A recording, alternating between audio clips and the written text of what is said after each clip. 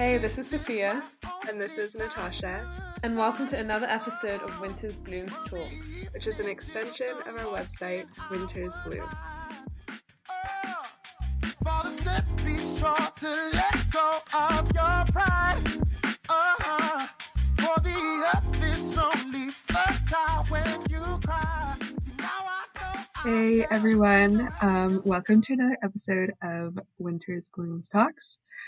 Though, put a pin in that because we may be rebranding soon or renaming soon, but for the moment, we're still Winter's Blooms Talks. Today, we're talking about dictionary definitions and DNA tests. And the reason we're talking about this is because a while ago I drafted this post that will be released shortly at the end of February called Disrupting Identity. And this is on our blog, Winter's Bloom. And Sophia and I have a habit of when either of us draft anything, just like sending a quick voice note to the other person to have a read over it and send any feedback. It's always super helpful just to run that stuff by each other. And this time, Sophia was curious and actually disagreed with some of the things that I mentioned in that article, mainly to do with language and dictionaries. And yeah, so we thought that this would be a really good opportunity to show how we deal with disagreement, because that's kind of the foundation of Winter's Bloom. We wanted this to be a place where people can have open conversations and respectfully disagree with each other. So we hope that we model that today. So yeah, I guess to kick us off, Sophia, when I initially asked you to read that article, what were some of your initial reactions or initial thoughts? So I think the article kind of had several different strands, which, of course, if you haven't read it yet, I think it would make sense to maybe pause this podcast, have a read, so then you kind of follow the train of thought. But I thought firstly, there's two kind of concepts that you mentioned. One which I was familiar with, which is the one drop rule, which essentially means that anyone who has one drop of black heritage or black blood is considered by default black. And I think from my understanding of it, it was kind of a social legal term that was kind of created to ensure that particularly in the context of America, Black Americans couldn't inherit property or land or so forth. I wasn't familiar with, I actually can't remember what the term is now. Blood quantum. That's what it's called. Sorry, I forgot for a second. But yeah, it's blood quantum. I thought it was blood quantum, but I was like, have I just made that up from quantum physics or something? But yeah, I wasn't familiar with that kind of concept, which again, refer back to Natasha's article because I think you do a really good job of explaining it, with kind of indigenous communities. And so I think those two ideas and how you put them in parallel to each other was really interesting for me.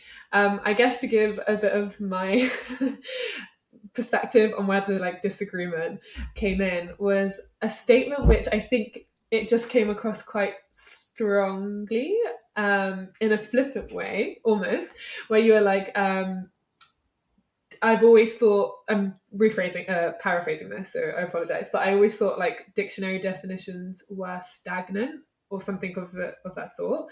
And then you kind of made this remark where you're like, oh, but enough about dictionary definitions anyway. And then I was like, that's interesting. And I kind of wanted to pick that up. So yeah, that's kind of my thought on the article and how this conversation came to be. So yeah, just to give listeners a little bit of background. So this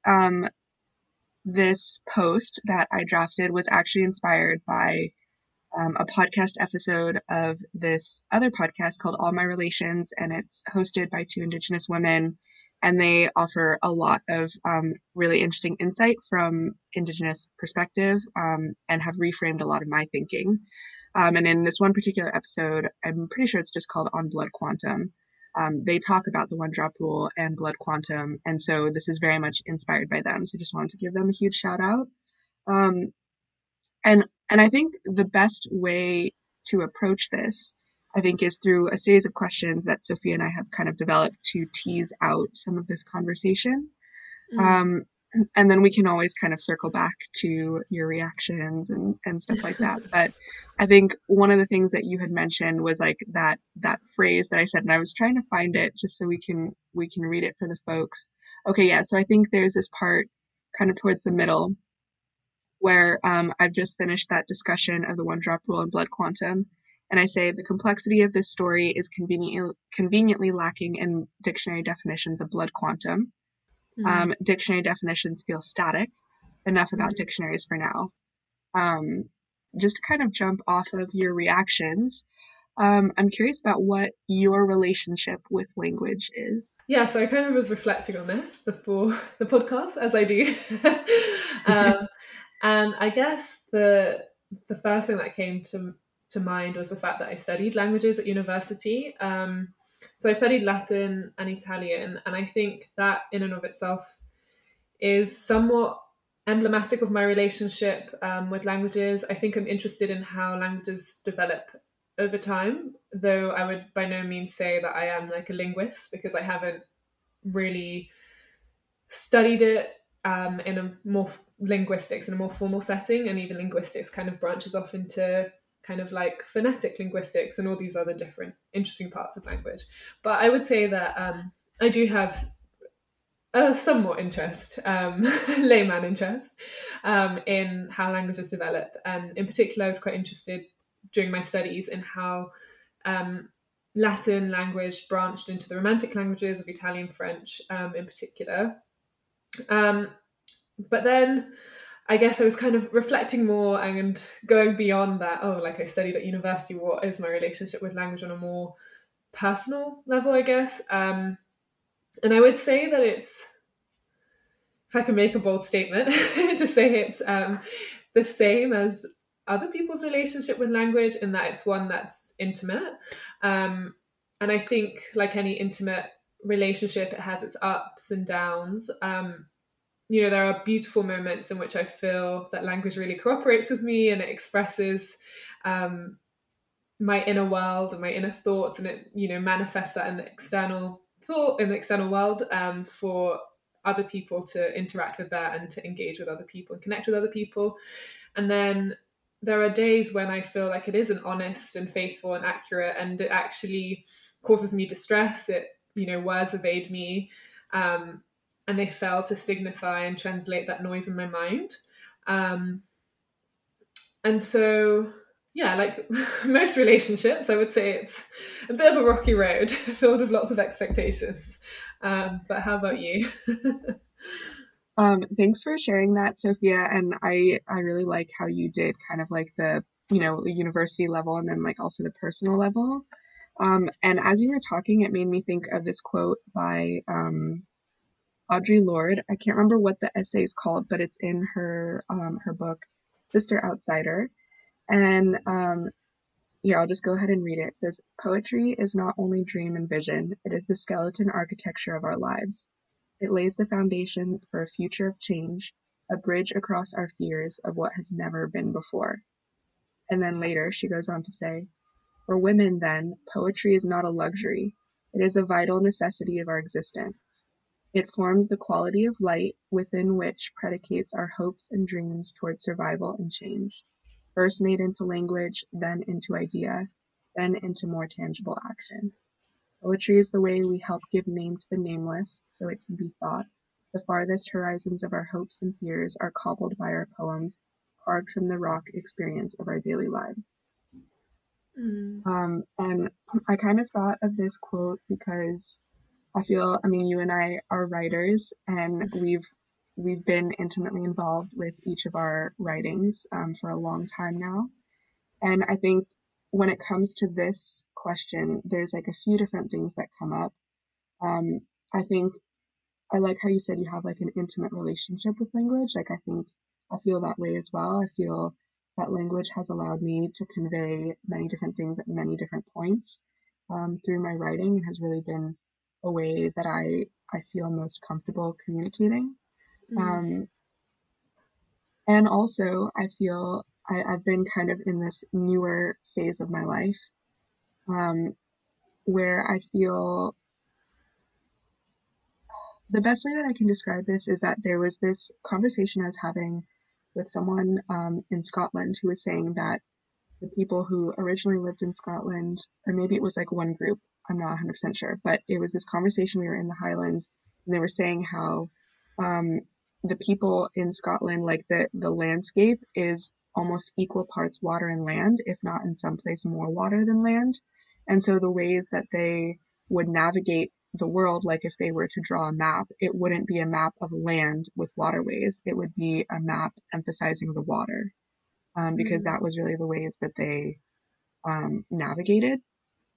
And that kind of did that weird like flip in my brain where I was like, whoa, like, you know, like the water kind of rose up to more prominence. And I feel like my relationship with language is kind of like that. You know, my mom and a lot of the older folks in my family, like my aunties and my Lala and stuff, they all spoke Tagalog because they're from the Philippines. And that was just something that never made its way down to our generation. I mean, there's like certain words that I know and I can like look up little phrases. But I feel that that is a relationship that I don't feel comfortable with, like that language. And that has gotten me into thinking, which circles a little bit back into my mindset when I was writing this post, is that it circled me back into the ways, like the reasons why, I guess on the personal level, like the reasons why I personally don't know that language. Like, what are the power dynamics there that made that decision in our family? And then, you know, more broadly, you know, other people who don't know their language. Like, I know that that's not a unique experience. So I guess this is kind of circling into the next question. So maybe we can just transition and deepen this discussion. But I wanted to then ask you, what purpose does language serve for you? So I guess, yeah, on any level. I know you kind of mentioned the university and personal level. Yeah, and I do want to say that it would be good to touch upon what you were mentioning as well, not inheriting your mother's mother tongue, because that's something I think we share as well. And I'd be interested to explore that a bit further in more depth in a bit.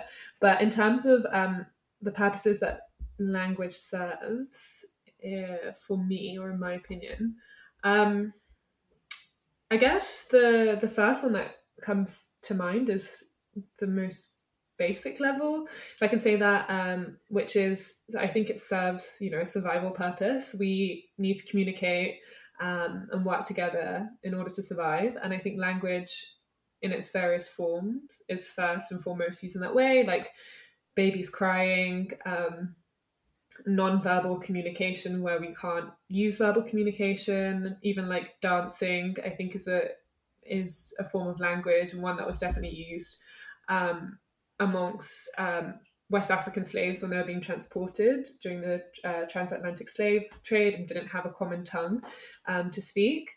But I think, you know, as we've kind of moved out of, I guess, the typical like cavemen era, there is kind of this whole study into language, and there's like social linguists and psychological linguists, I think they're called, which have looked at what function language plays in other roles that aren't primarily communication. So how does language feature in exploration and play with, I don't know, Scrabble or like crossword? That's kind of more technical. But then I guess also like from a sociological perspective, how does language explore identity, which is something I think we've definitely done on Winter's Bloom. But ultimately, I think language, the purpose that language serves is really particular to the time and the particular community and setting that it's been created and developed in. I think it, you know, interacts with every aspect of human life in a society. And so really, in order to understand it, I think it's really looking at it in relation to society and the historical kind of context in which it emerges, to understand what the function of language is at any particular time. It's my cop-out answer. No, I love that. And I think your education in language is definitely showing, because I was like, oh man, that all sounds super good. I could never put it that way. But I think for me, and I think this will eventually circle back to that conversation, because yeah, I would like us to take a moment to unpack that, especially our different perspectives on our mother's language. But yeah, I think I definitely agree with you that language serves the purpose of communicating. And I also like what Audre Lorde said in her quote about it's like it's integral, it's like vital to survival. And I definitely agree with that, which you also touched on as well. And I think I know that, well, maybe I don't know this. I feel kind of mixed. Like I know that there is a lot of emphasis placed on the words that we use, in Mm, terms of making like, well, I guess in kind of like an organizing activist sense, in terms of like creating social change or igniting social change. And I sometimes feel mixed on that, because I'm like, yes, words are super powerful and they can definitely make you feel things. Like, how many times have you watched a speech or listened to something where you've just been like, oh mm. my God, super energized by it? And then also sometimes I'm like, but they're just words. So I definitely get a little bit conflicted about that. I think I definitely um, veer a little bit more towards words are super powerful kind of thing. Um, Mm, but I think kind of bringing it back to that discussion on language and which languages we prioritize in our lives.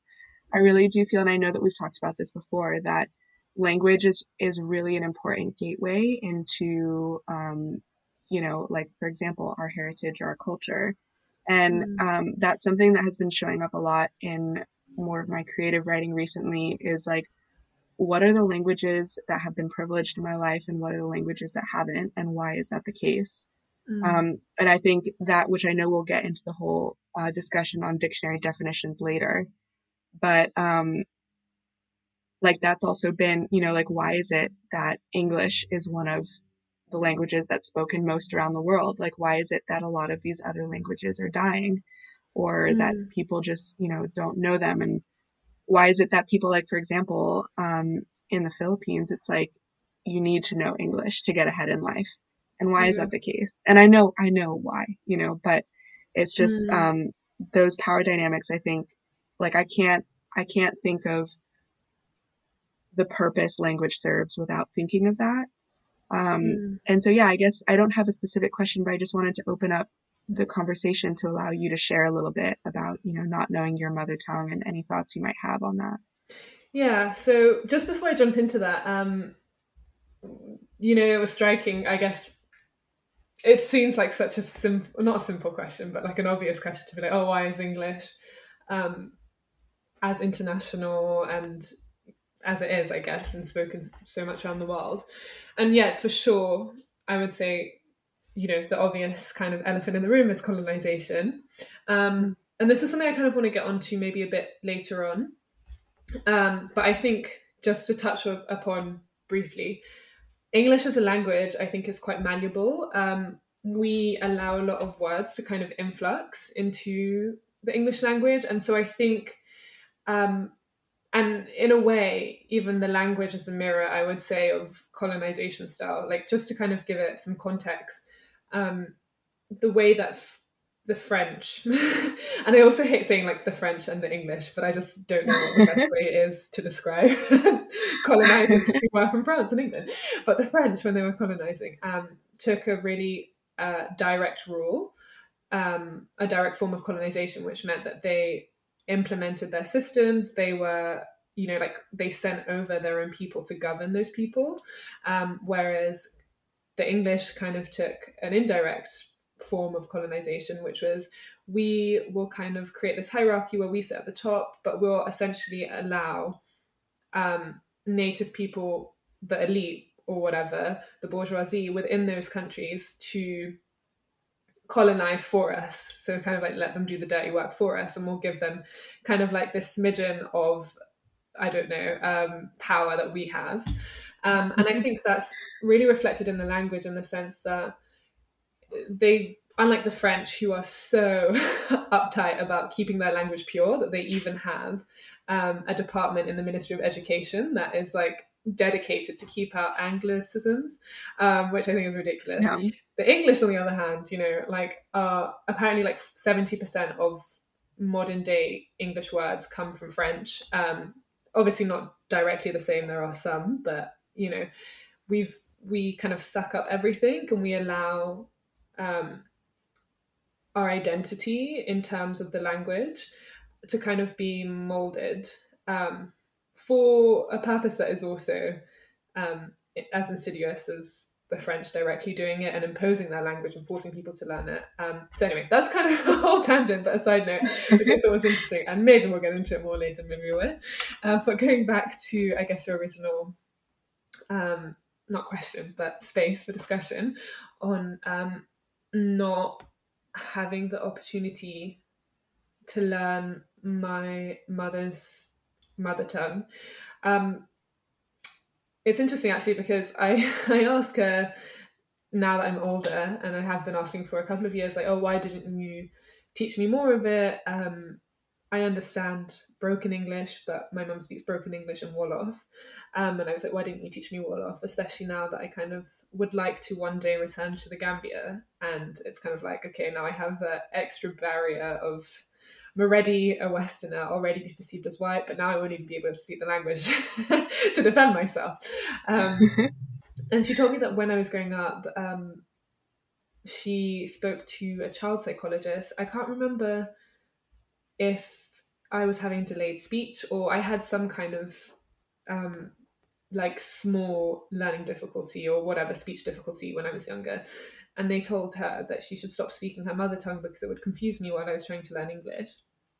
And I have such a bone to pick with this, because if my mum's native language was French, Spanish, even Chinese, they probably would have been like, I mean, nowadays Chinese, I think they probably back in her time would have been like, yeah, stop speaking Mandarin or whatever. But if it was French or Spanish or any other language that has kind of some kind of international acclaim and is respected, then, you know, she would have been encouraged to speak that language to me rather than to not. And I think, yeah, it kind of goes back to what you're saying about power dynamics and why are some languages more valuable than others.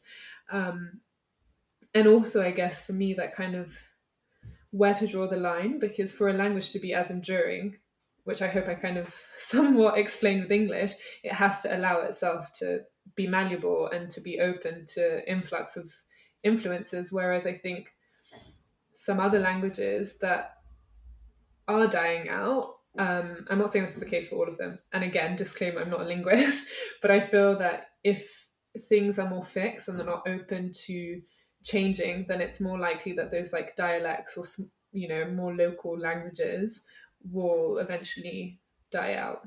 But yeah, those are my rambles. I just, first of all, wanted to say I'm super grateful for your perspective, like the first half of your answer about like the differences between English and French and the different strategies of colonizing. Like, I think that that was a really good way, like that basically that there's a lot in there that I wasn't super aware of, and also a really good way to show the different interconnections of like the forces of colonization and the reasons why certain languages are the way they are now. And then also, yeah, just for sharing your story about not learning Wolof. And to be honest, that made me, like, I knew it was coming when you were like, my mom talked to a child psychologist. I was like, oh no. Don't do it. I'm kidding. I'm kidding. You There are know, some like, nice please ones out don't do it. But, yeah, I mean, unfortunately, I think that's all too common. It didn't exactly happen that same way with my mom. I just think that my mom wanted us to be more American. She thought, like kind of what I mentioned before, she thought that like we would have more opportunities, or she just didn't see why Tagalog would be useful. And so, Yeah. yeah, she never taught us. Say that again? No, sorry, I was just going to say, it's like, even if it's not like, you don't have to have had a child psychologist to tell you that, to know that that's like the unspoken thing in society.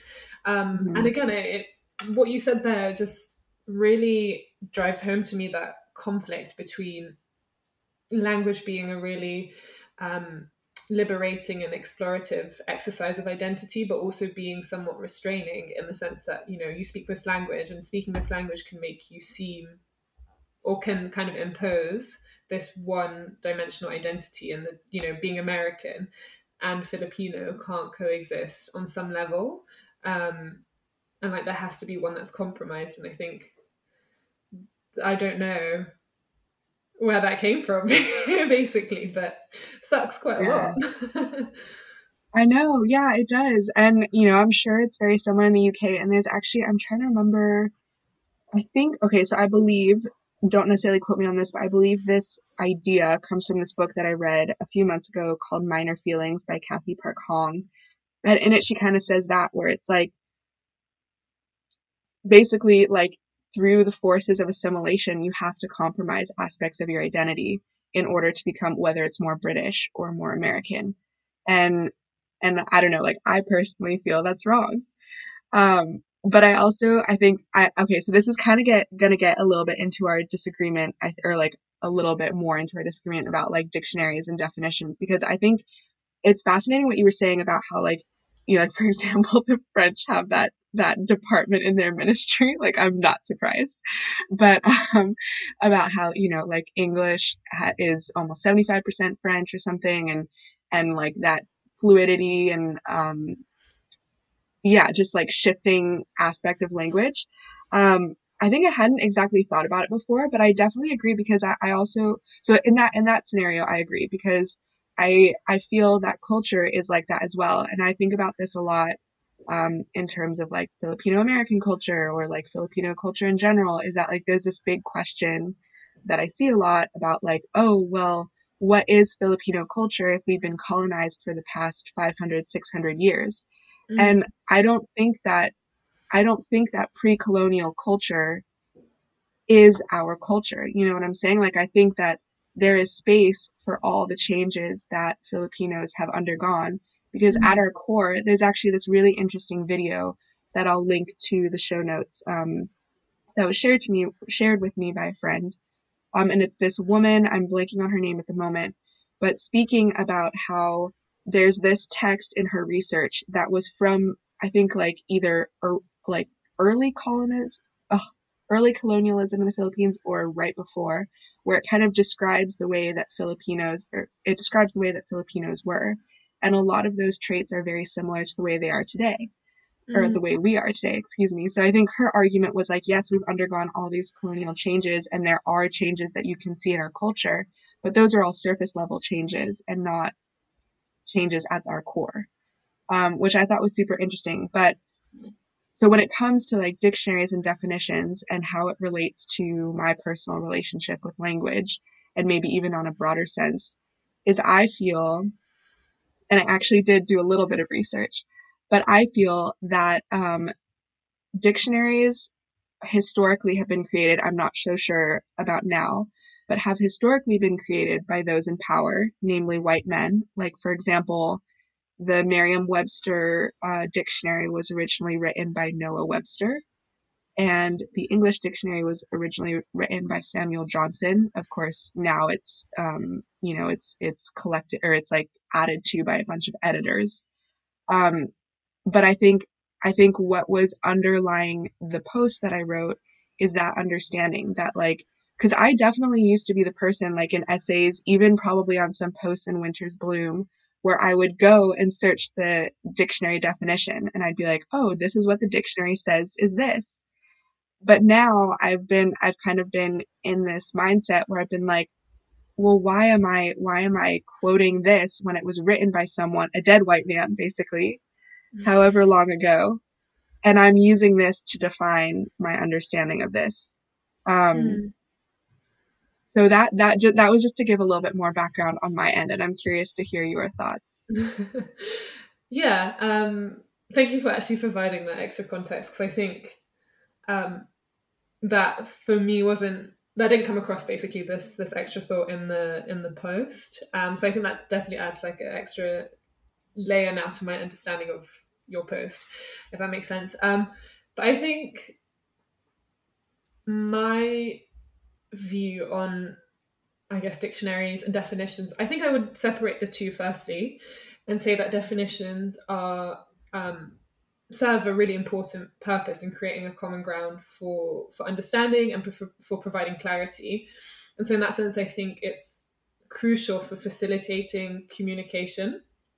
Um, of course, with the caveat, like you said, that definitions have been created by certain people, and that the language we use may also have like widely accepted significance, but is also, of course, coloured by our experiences, where we've encountered that word, where we've heard it used before, the texture that we give to using that word, how we slightly manipulate it and, take it away from its like pure meaning or dictionary definition. But I think dictionaries, on the other hand, are different from definitions in the fact that I think they are somewhat more fixed. And I think they really just provide a snapshot of a period of time in a language's evolution, because I don't think language is static, and I think it's always constantly evolving. I think we just tend to think, in my opinion, that definitions are a lot more solid than they are, because language changes happens over like really long periods of time. They happen over centuries. But there's this interesting podcast I actually wanted to mention, and I've got the name.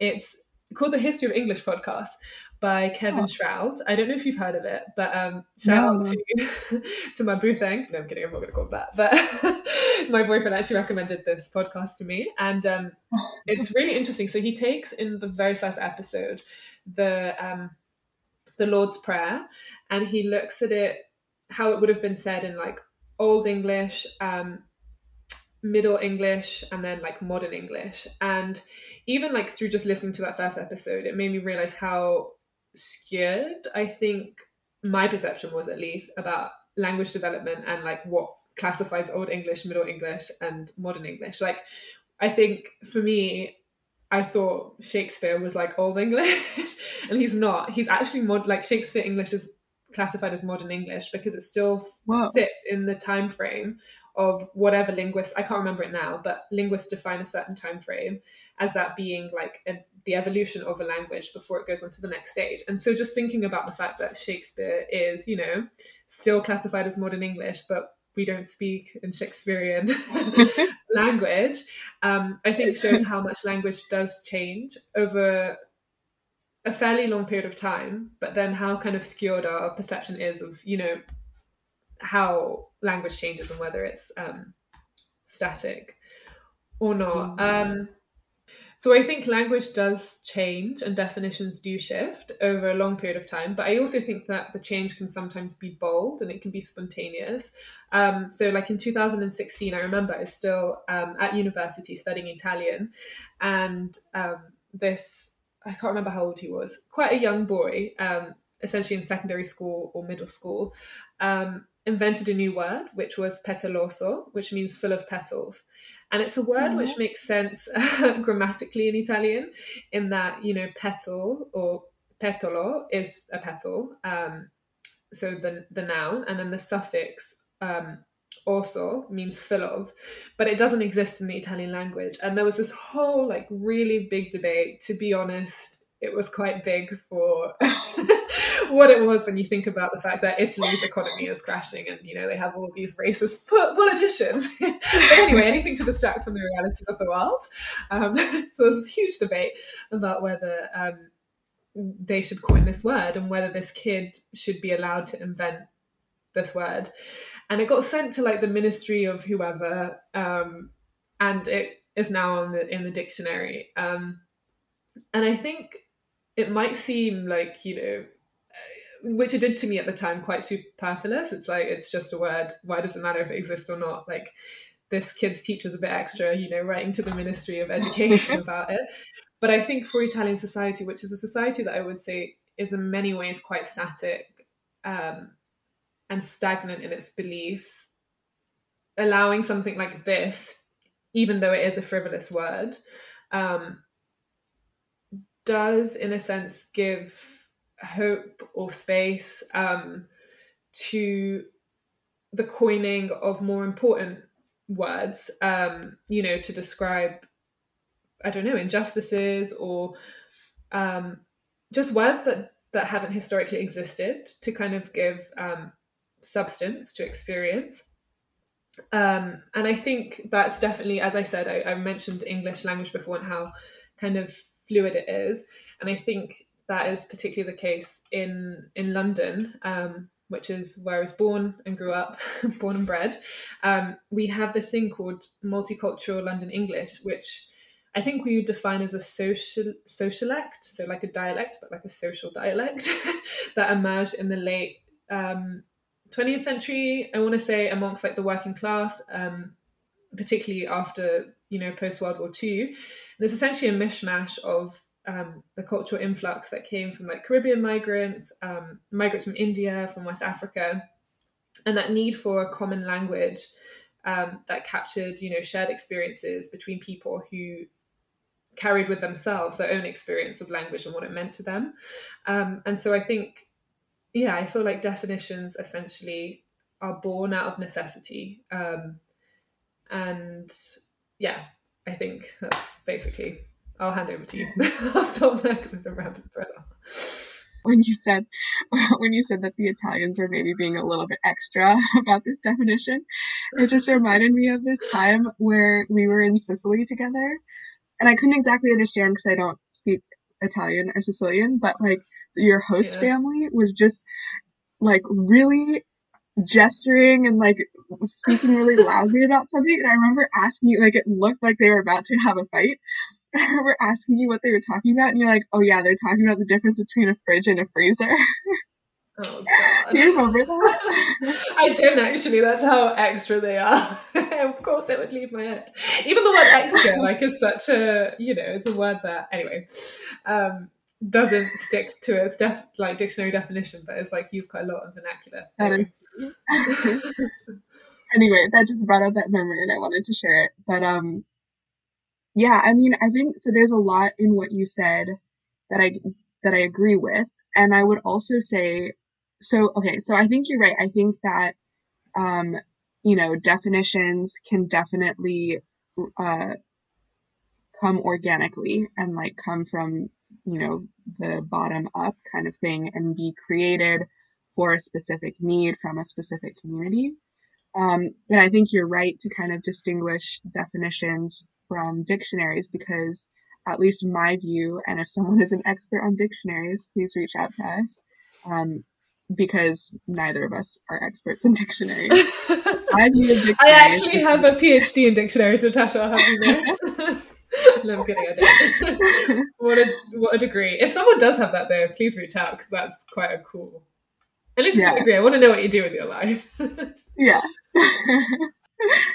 But I feel that dictionaries are kind of this almost like top-down structure where it's like, there's all these editors working on what gets included in these dictionaries and what doesn't. And I actually wanted to read this quote from this article.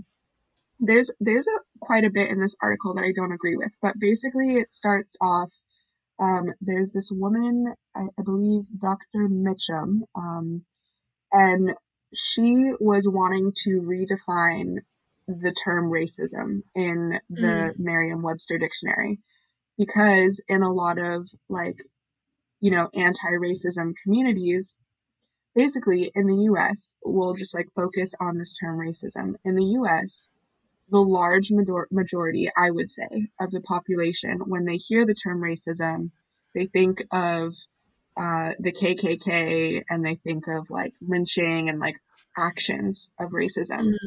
But, there's been all this education, and actually this other definition of racism has been around for a long time, just not in the limelight of systemic racism, of this thing that there are systems in place that perpetuate and that create these racist outcomes that basically stack the deck against certain people based on their quote unquote race or visible race or whatever. And so basically so in this article, hold on, let me scroll up. It shows what the definitions are. So at the time that this article was written, which was August 8th, 2020, the definitions for racism are: 1, a belief that race is the primary determinant of human traits and capacities, and that racial differences produce an inherent superiority of a particular race. Definition 2, a doctrine or political program based on the assumption of racism and designed to execute its principles, / a political or social system founded on racism. And definition 3, racial prejudice or discrimination. So in that scenario, D2, the second definition, would be most close to this like systemic form of racism. But anyway, the quote that I wanted to read, which is part of the reason why I believe that maybe I'll reword my statement that like dictionaries are more static, is kind of based on this quote. So it says, as Merriam-Webster explains in a note appended to its current entry for racism, the lexicographers, which are the people who write definitions, role is to explain how words are or have been actually used, not how some may feel that they should be used. As it turns out, Definition 1 and Definition 2 in their current forms capture the actual use of racism by ordinary English speakers very well, while terms like systemic racism and structural racism have made inroads into the working vocabularies of many English speakers. They aren't used with consistent meanings, and they are usually assimilated to Definition 1 or Definition 2 in ways that are inconsistent with critical social justice theory. So the issues I have with that quote is they say they capture the actual use of racism by ordinary English speakers very well. Who's defining who those ordinary English speakers are? You know what I'm saying?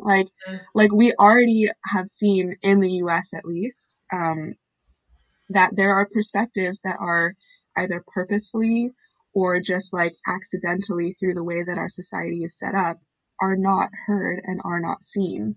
And so I think to claim that the definition 1 and 2 are consistent with like the actual use of racism makes a lot of assumptions. And I don't know who wrote this. Maybe they have dealt with those assumptions. But just reading that one quote makes me a little uncomfortable. And so I guess when it comes to definitions, I do agree with you. But when it comes to dictionaries, I think that, there's like I'm a little bit mistrustful. That makes sense. And I think, like, it's interesting that we have this podcast, of course, because Natasha lives in the US and I live in the UK. And I think, correct me if I'm wrong, but I just remember either in sixth form or at university, I used that dictionary because there's like an online version of it, right? What is it called? The Merriam-Webster? Webster Dictionary. Yeah, so I used that, and I remember my teacher, either at school or my lecturer, being like, it's not a trustworthy dictionary. If you're going to use a dictionary, use the Oxford Dictionary. And so I think I've always had that prejudice towards like the website where I'm like, oh, like I would never go on that dictionary to look for a definition, because I've just been told by someone when I was younger and more what's the word, kind of impressionable, that was like a really bad source to use, or it wasn't like a reliable source. And I think, that just kind of brought to my attention perhaps the way that, I don't know if you've had a look or you've used like the Oxford English Dictionary when you've been in the UK, but I feel that, judging from what this guy has said, at least, I feel like it's approached in a different way. But it was interesting as well that he, sorry, let me finish that thought, approached in a different way in terms of how the definition is made or is written in the dictionary. And it's not based on common usage in the Oxford Dictionary. It's based on academic understanding of what the word means. So I thought it was quite interesting that the article referred to the distinction between, like this is, or at least brought up the fact that definition was based on, like you said, whoever these normal everyday people are that use that term. But again, just to play devil's advocate a bit, I think when you were saying that, what came to mind was actually a discussion I had about what racism meant and the difference between racial prejudice, which anyone can have, and racism. And to back up my argument, I actually did have to go to the dictionary and be like, look, this is what the Oxford Dictionary says. This is what, racism means when we talk about it in the academic sphere and not just based on experience. So this is like the not pure sense of the word, but if we're having this debate, which we were, then I think it was important that we, we're having an intellectual debate, we refer to a source that's not anecdotal in a way. And I'm not to say, sorry, just to caveat that, not to say that, experiences aren't important, but it was a kind of intellectual exercise. But besides the point as well, similarly, when I was kind of discussing with someone what cultural appropriation meant, and they were kind of getting really like, anecdotal with what they thought it meant. I was like, okay, let's look at what the definition means, because especially a word like, or a term like cultural appropriation, which is ironically appropriated in many different contexts to mean many different things. It's used quite flippantly. I think having that dictionary definition was really important in that conversation and trying to help someone who was in a position of privilege, as I am as well, but from a different background, to understand what that meant and why me exchanging something with a Bengali friend was not cultural appropriation compared to a white person wearing my traditional clothing. And so I think there is, that inevitable thing with everything in life where it's going to benefit you and kick you in the teeth at another point. And I think it's just important to hold both of those two. Yeah, so I think that this is super fascinating, and I also want to push back a little bit, Yeah, go for because it. okay, so there's a No few one asked permission, things, push and back. I think there's definitely like this is maybe more of a thought process or a thought experiment, excuse me. But so you mentioned like how it's useful to have these definitions to like kind of be on the same understanding, like in this conversation with your friend about appropriation. And then you also mentioned like anecdotal stuff. And I think that that's super interesting because I do agree with you. I think that definitions can be super helpful. Okay, so bear with me. There's like three different thoughts going on in my mind right now. Hmm. The first is that when I did my master's, I wrote my dissertation as an autoethnography, which is kind of this like super personal way basically of like doing research on yourself. So it's like definitely like based in anecdote. Um, and I did that because I, like, throughout all of my undergrad, I had learned in this way where it was like, oh, there's a way to be objective when you're doing research. Like, you can stand outside of the experiment. And more as like I became less and less impressionable, um, I'm feeling that that's not the case. I feel that we are intimately involved in everything, whether it's a science experiment or like walking down the street or whatever. Like I don't think that you can stand outside of something. And so that's why I did that, even though like it was kind of uncomfortable to do it. Like I was like, anyway, whatever. We don't have to get into that. But basically, what I'm trying to say, and this is a conversation I have with my dad a lot because my dad is also very scientific minded, and sometimes it can be challenging to have conversations with him where he wants to see the data and he wants to see the academic source. And I'm like, but there are all these power dynamics like in that as well. For example, he's like, oh, I can't remember exactly. Okay, I don't want to give like a fake example, but I'm trying. Okay. So basically, we were talking about, COVID, the impacts of COVID on different communities. And he was like, well, where's the data for this? And I was like, well, I can try and go find data, but take a minute to pause and be like, why would people fund, for example, like research into a certain community if they have historically not been researched because of like, and I realize that this is really vague and it would probably be more helpful if I had a specific example.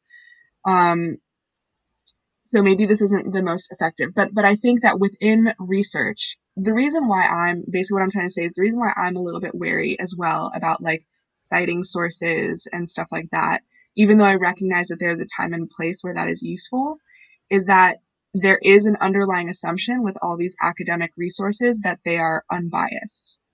And that's just not the case because who's funding this research? Why is this research being done? Why is research not being done on these other populations, like, for example, Black populations or Indigenous populations, homeless populations? You know what I'm saying? Is because there's either no interest or people just don't, want to fund that kind of research. And so I've been at the space in my life where I'm trying to make more space within myself and also just within conversations that I have to privilege these anecdotes because often these anecdotes are all that we have. And yeah, so I've lost my train of thought on the other thing, but I just wanted to push back in that way. Yeah, no, and I think that's a very, yeah, like valuable perspective and a really important one to remind me of. So I thank you for that. Thank you for that. It's very formal. But yeah, and I definitely agree with that. I think the reason why this is kind of fresh in my mind actually, because I was just redrafting a paper that I was working on yesterday evening for this journal, and it's about Black women's the disparities that Black British women, sorry, face in accessing maternal health care services. And this is kind of going into a separate conversation, which I actually would be interested to have here at some point, especially because the NHS, there's just been this really big inquiry into the National Health Service in the UK about systemic racism in maternity care. So I'm kind of interested to see how that unfolds too. But I my paper was peer reviewed, and one of the comments that I got, I made this really bold statement, and I felt really like empowered writing it. I was just like, I've literally just shown you the statistics. Like I had a table, the statistics, mortality rates, blah blah blah, and then the statement was. With such something along the phrase along the lines of with such statements like this, like these, or such statements, sorry, such statistics as these, it's clear that the one factor underlining all of this is race and racism. And the comment that I got back was, it's, like he was like, yeah, as a Black man, the person who was reviewing it, I completely see that conclusion, and it's logical and it makes sense because the statistics are there, you've explored the different factors. But a statement like that, he was like, I wonder how that would land with a wider audience that isn't as sympathetic, as open to it. And I know it's ridiculous to say, and that wasn't even me using, anecdotal evidence. That was like actual hard facts in quotations. But I think what I've learned, and again, it kind of goes back to you say there's a time and place for using it. Like I wouldn't sit down with you, or I don't think, I mean, it depends, but I think it's less likely with you or with another person of color that I would sit down and get the dictionary definition of what racism is, because it's a felt and it's a shared experience and we know what it feels like. But for someone who doesn't share that experience, I think sometimes that dictionary definition can bridge the gap between them before they can even receive the anecdotal, experience. They need to understand it logically and cognitively. And from what I've learned about empathy from this counseling course that I'm doing in my journey to become a therapist, there are three main types of empathy. The first one's cognitive empathy. So you understand cognitively what someone is saying, like you understand the logistics of their arguments, their story, whatever. You can comprehend it. Then there's person empathy, which is you accept. Well, actually, I would put that at the end, even though there's no particular order this goes in. In my head, it just makes sense. So the second one is emotional or affective empathy, which is you're able to share that experience and, put yourself, that typical thing of putting yourself in that person's shoe and understanding what that would feel like. And even that idea of empathizing is not like what it would feel like from my perspective, but really like, can I actually even imagine what their worldview is like and feel that experience from their perspective? Not like a comparison, which, I think empathy gets mistaken, or like as a word definition gets misconstrued of what that means to be empathetic. And thirdly, it's person empathy, which is fully viewing that person as a whole being in all their multifaceted ways, and putting together, or at least in my head that makes sense, putting together like I cognitively understand what they're saying, I can see it from their perspective, and I see them as a human, and I understand what their feelings are. And so I think I don't want to spend too much time like this being a push back and forth, but I think there have just been moments in my life where I'm like, yeah, I understand why I need to depart from the dictionary definition, why I need to depart from the statistics before I can even make an appeal with my lived experience. Because unfortunately the world we live in, it's still, even like in research, it's still quite recent, like the whole flexivity and positionality and all of that. But who knows, the conversation might be different 100 years from now. Okay. Thanks, Sophia, for sharing that. I feel that this conversation has definitely like stretched my thinking a little bit and like helped me reframe things in certain ways. And And a conclusion that I feel, to be honest, that we could keep talking about this for probably another hour.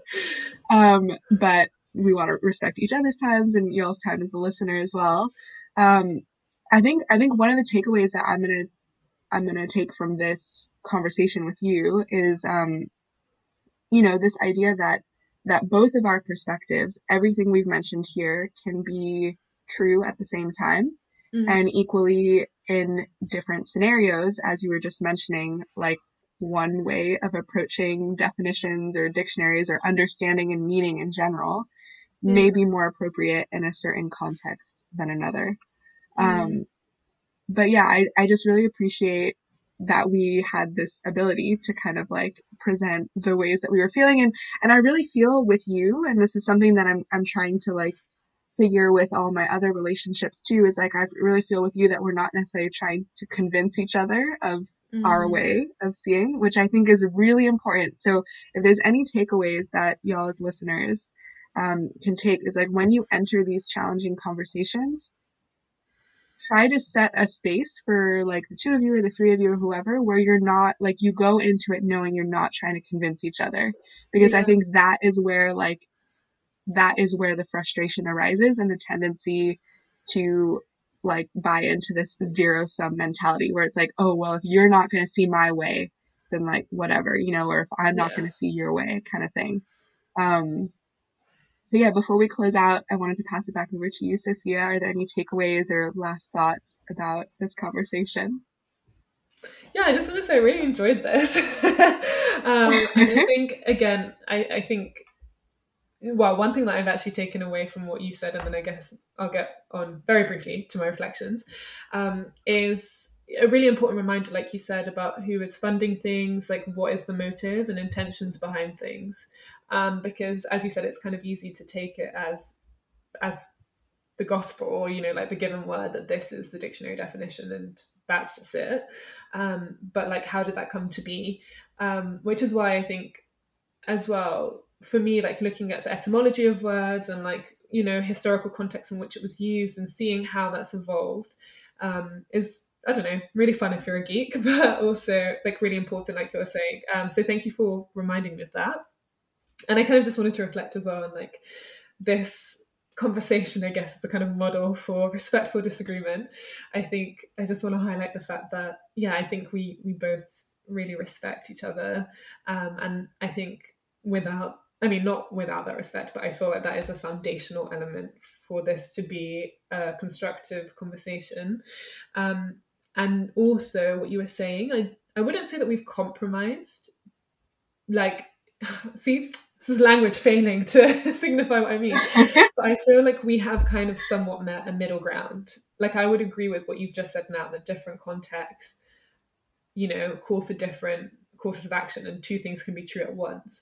And so I would say as well, in all types of relationships and, relationships in general, I think compromising is really important. And it doesn't mean like that you don't hold true what you think, but I think just understanding and validating that person's opinion doesn't mean you have to agree with it, even if you don't come to this middle ground or whatever. And I think the very last thing I wanted to say was actually a recommendation, because I really love this YouTube channel and website. It's called Dictionary of Obscure Sorrows. So, if you're not like satisfied with your own dictionary, you can do what John Koenig, I think is how I say his name, did, and just create your own dictionary.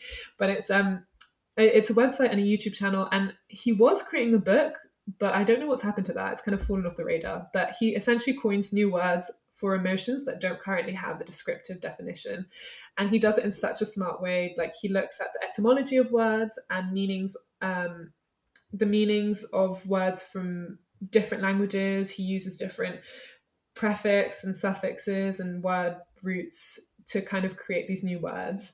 So there's something like, from déjà vu, there's déjà or something, I can't remember it, but that word means perceiving that this moment is already going to be a memory. And it's just really smart and interesting how he plays with words. So if you are a word geek, then check it out. That's awesome. Thanks, Sophia. Yeah, I've just done a quick Google search and it looks awesome. So I'll definitely link that to the show notes. But thanks y'all for bearing with our disagreement. And we will speak with you next time. Bye. Bye.